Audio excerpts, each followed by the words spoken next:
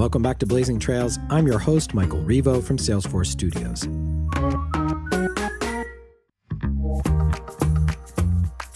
Today, we're talking about something a little unexpected from Salesforce. I bet you didn't know that Salesforce has a research team that's being recognized for successfully creating an AI program that could build a protein to treat diseases like multiple sclerosis and arthritis. Through a partnership between Salesforce and UCSF, we took the code off the screen and brought it to the lab bench to prove that an AI program could in fact build a protein, something that hasn't been done before. So, let's go behind the scenes with the lead researcher from Salesforce Research, Nikhil Naik, to learn about this transformative discovery and the impact that it will have in the medical world, as well as how AI research is being applied across industries. Welcome, Nikhil. Hi, Michael. It's great to be here. Well, this is really exciting. And as I said, it's a little unexpected from Salesforce. We don't really hear about Salesforce research that much. In fact, I'm kind of learning about it with everybody else. So can we get started and maybe give me a little overview of the Salesforce research team, what you do, what the mission is? Tell me about it.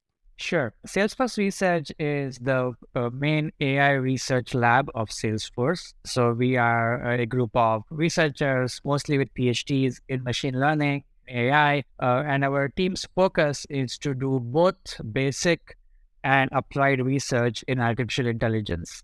And so we cover a lot of areas of artificial intelligence, including natural language processing, computer vision, reinforcement learning, and we also apply these research areas both for applications of at CRM and also for applications for broader society. So part of our goal of doing AI research is also to apply AI for problems which can have an impact on society.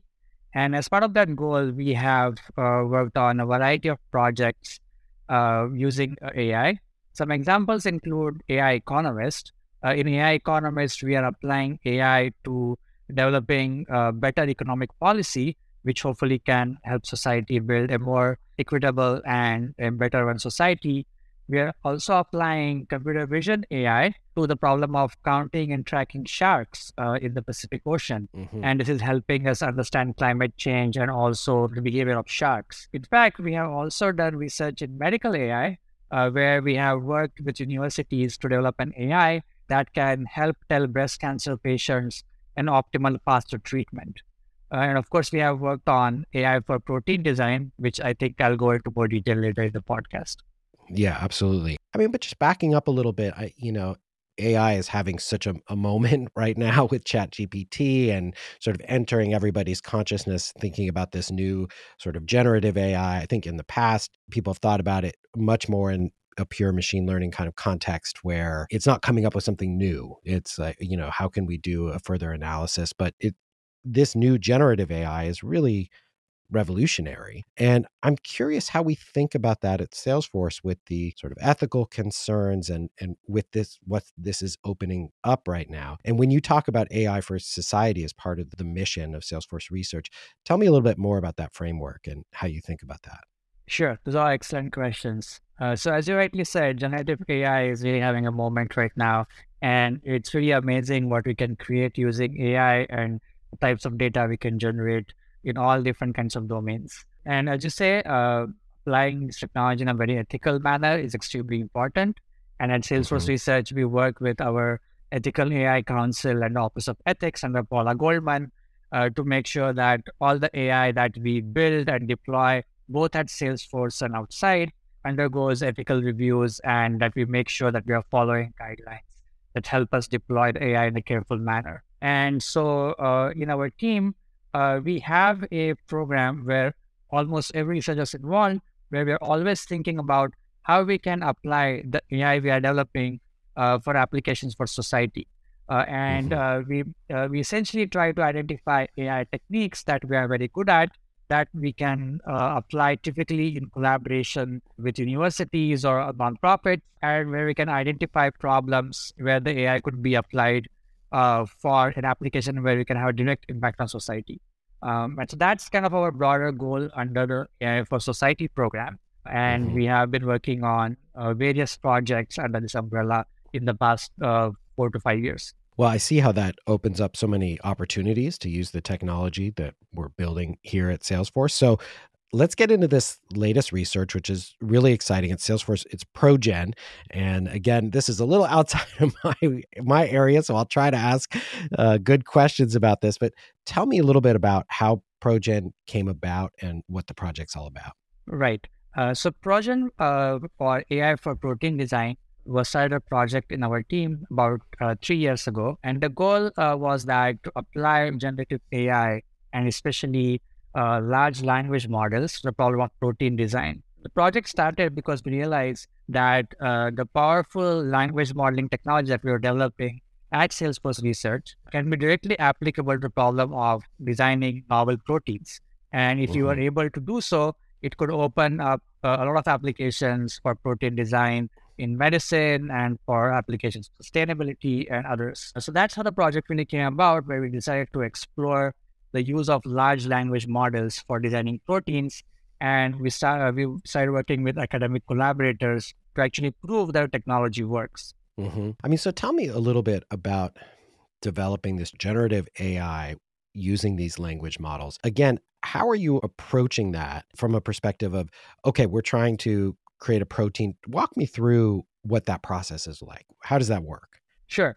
So maybe to give the audience a bit of understanding of how large language models work. Yeah. Large language models are these AI algorithms that can generate language. And very simply speaking, the way they work is that they ingest a large amount of text and they learn to predict the next word that might come after a given word.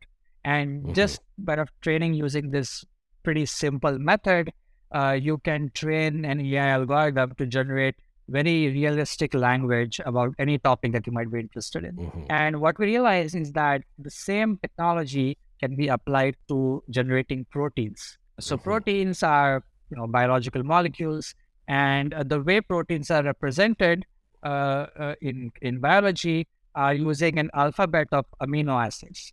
So there are 20 plus amino acids that constitute any protein. And just the way the alphabet of English is used to represent any English word, any protein can be represented using these amino acids. So the same way you can train a large language model to predict the next word and to generate sentences in English, you can train a large language model using lots and lots of protein sequences to be then able to generate novel proteins. And that was kind of that very high level, the inspiration and the method behind creating language models for proteins. And I mean, it seems like this is working pretty well in relatively closed sets of information, like you're saying with these amino acids, where, okay, within these boundaries, we can create new sequences. How do you see this growing as it gets more and more sophisticated, and the ability for these systems to be able to take on larger sets of information and come up with more novel ideas? Right. So what's really cool about the way proteins are represented with amino acids is that any protein is essentially made of amino acids. So everything from a simple protein that's an enzyme that can kill some bacteria to a very complex protein or chains of proteins that can help you cure cancer. They all can be represented using amino acids. So where we see this research growing is by exposing the models to those kinds of data of, say, drugs or of industrial enzymes that can be useful for, say, degrading plastic. You can now create new designs of proteins for these problems. And these proteins hopefully can be as effective or more effective than what we can design manually as scientists. And hopefully, the AI can also work together with scientists to kind of co-create novel proteins. And this process can be much more faster and efficient than kind of the manual design process, which happens right now.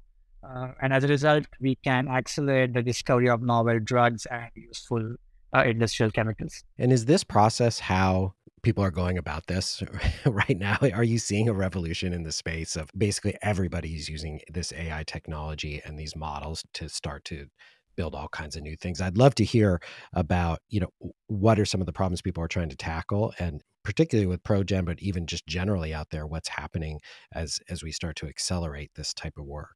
Right. So specifically in the field of protein design, this is just the beginning for the use of AI. Both university researchers and industry research groups are just starting to use AI to understand if it can help in the process of drug discovery, for example. Hmm. So our work was on the very first in the world to show the promise of AI for designing useful proteins. Hmm. And since then, there have been other researchers who have built on our work to show its applications in a variety of domains.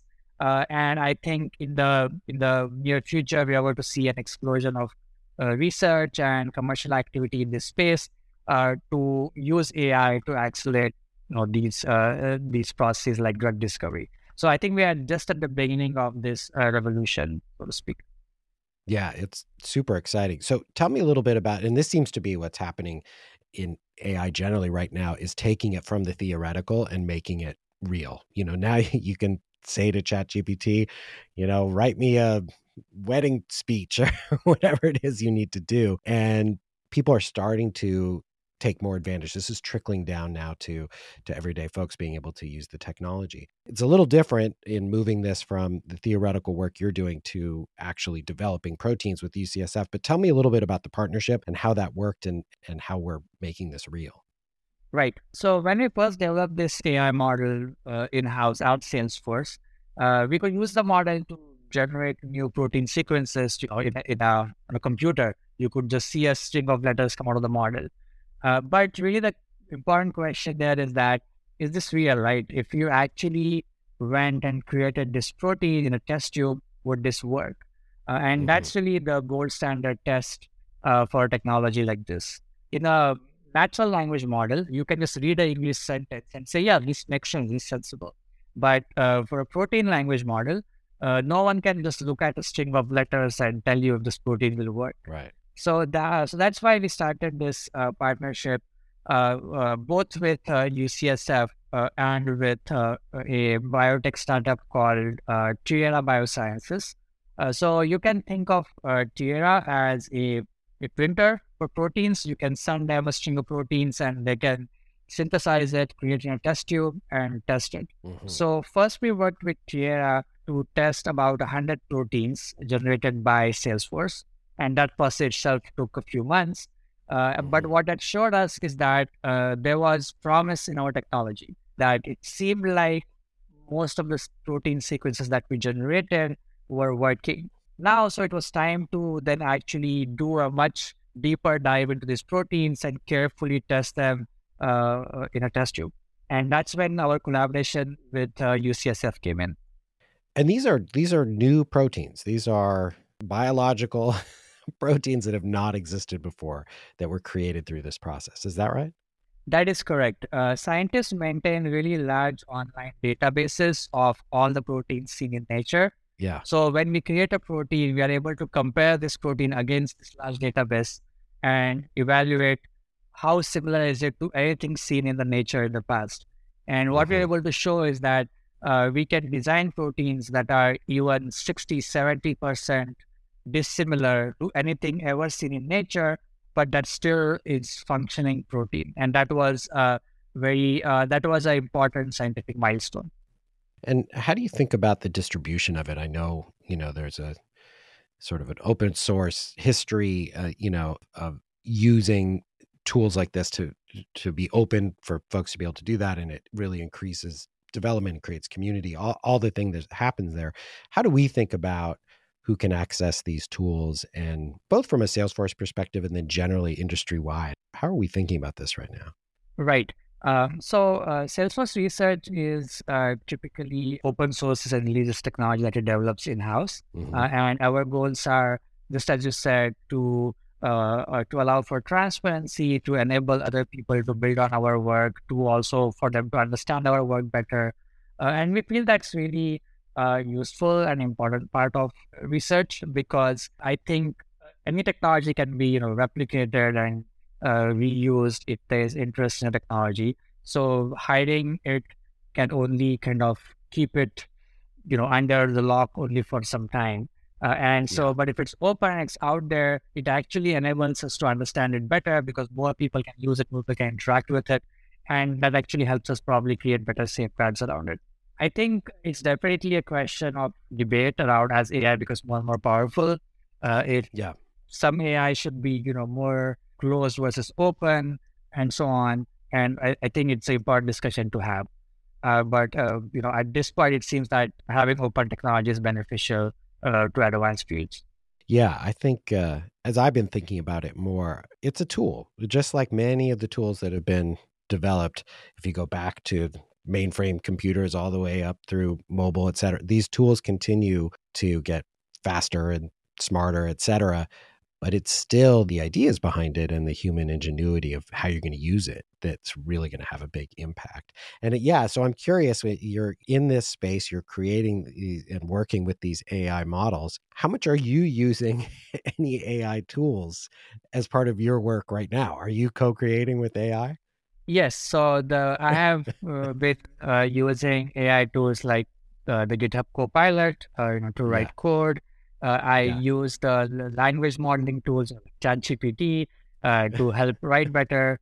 Yeah. And I've been enjoyed working with them. And I feel like they have made me more productive in my own work as well. Okay, wonderful. So Nikhil, what are the outcomes from ProGen? What are you seeing? What kind of diseases is this going to help? Where is it going? So we have two goals for ProGen. So one is to obviously make this technology available to other researchers. So we have open source and released the code and technology behind it, and a lot of people are building on it to do their own research into a variety of applications.